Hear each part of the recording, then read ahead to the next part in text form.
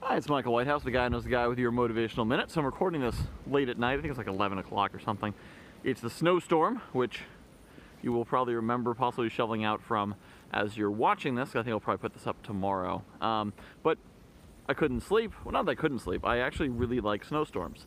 And something about this storm really kind of gives a sense of normality. You know, 2020 has been a weird year, but snow is snow, no matter what. And a good snowstorm kind of reminds me of that. But the other thing it got me thinking about is, there's my house. I own that house, right? I mean, it's financed, but I own it. I own that car too. Like, I own all this stuff. But I haven't really felt like I owned a house because I've been so busy working. Now, my wife is working on the house. She's painting things, she's installing things, removing things, she's doing all this work on it. I'm working in the house because I'm working on my business and everything. So I haven't had occasion where I really feel like this is my house. I own this house. I've been using it. It's been cool. But one of the things about this road, we live on a private road, so nobody plows it. Town doesn't plow it. When it snows, we all come out in the morning, grab our shovels and snow blowers and whatnot, and clean the road. So I said, I like snow. I want to be in the snow. I don't just want to stand in the snow. Why don't I get to work? So I started doing a little bit of shovel. You probably can't actually see. Oops, I'm covering the camera. Probably can't actually see what I've done, but I did do a lot of shoveling.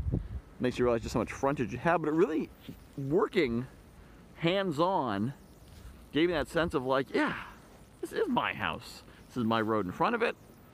I think we share the road. I don't know how that works, but it's my road-ish. It's my house. It's my property. I've got work to do. I'm putting sweat equity into it, and cash equity as well.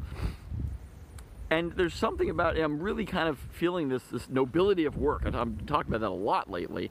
As a lot more of the work I've been doing is really more hands-on kind of work. Driving a car, lifting a thing, doing stuff.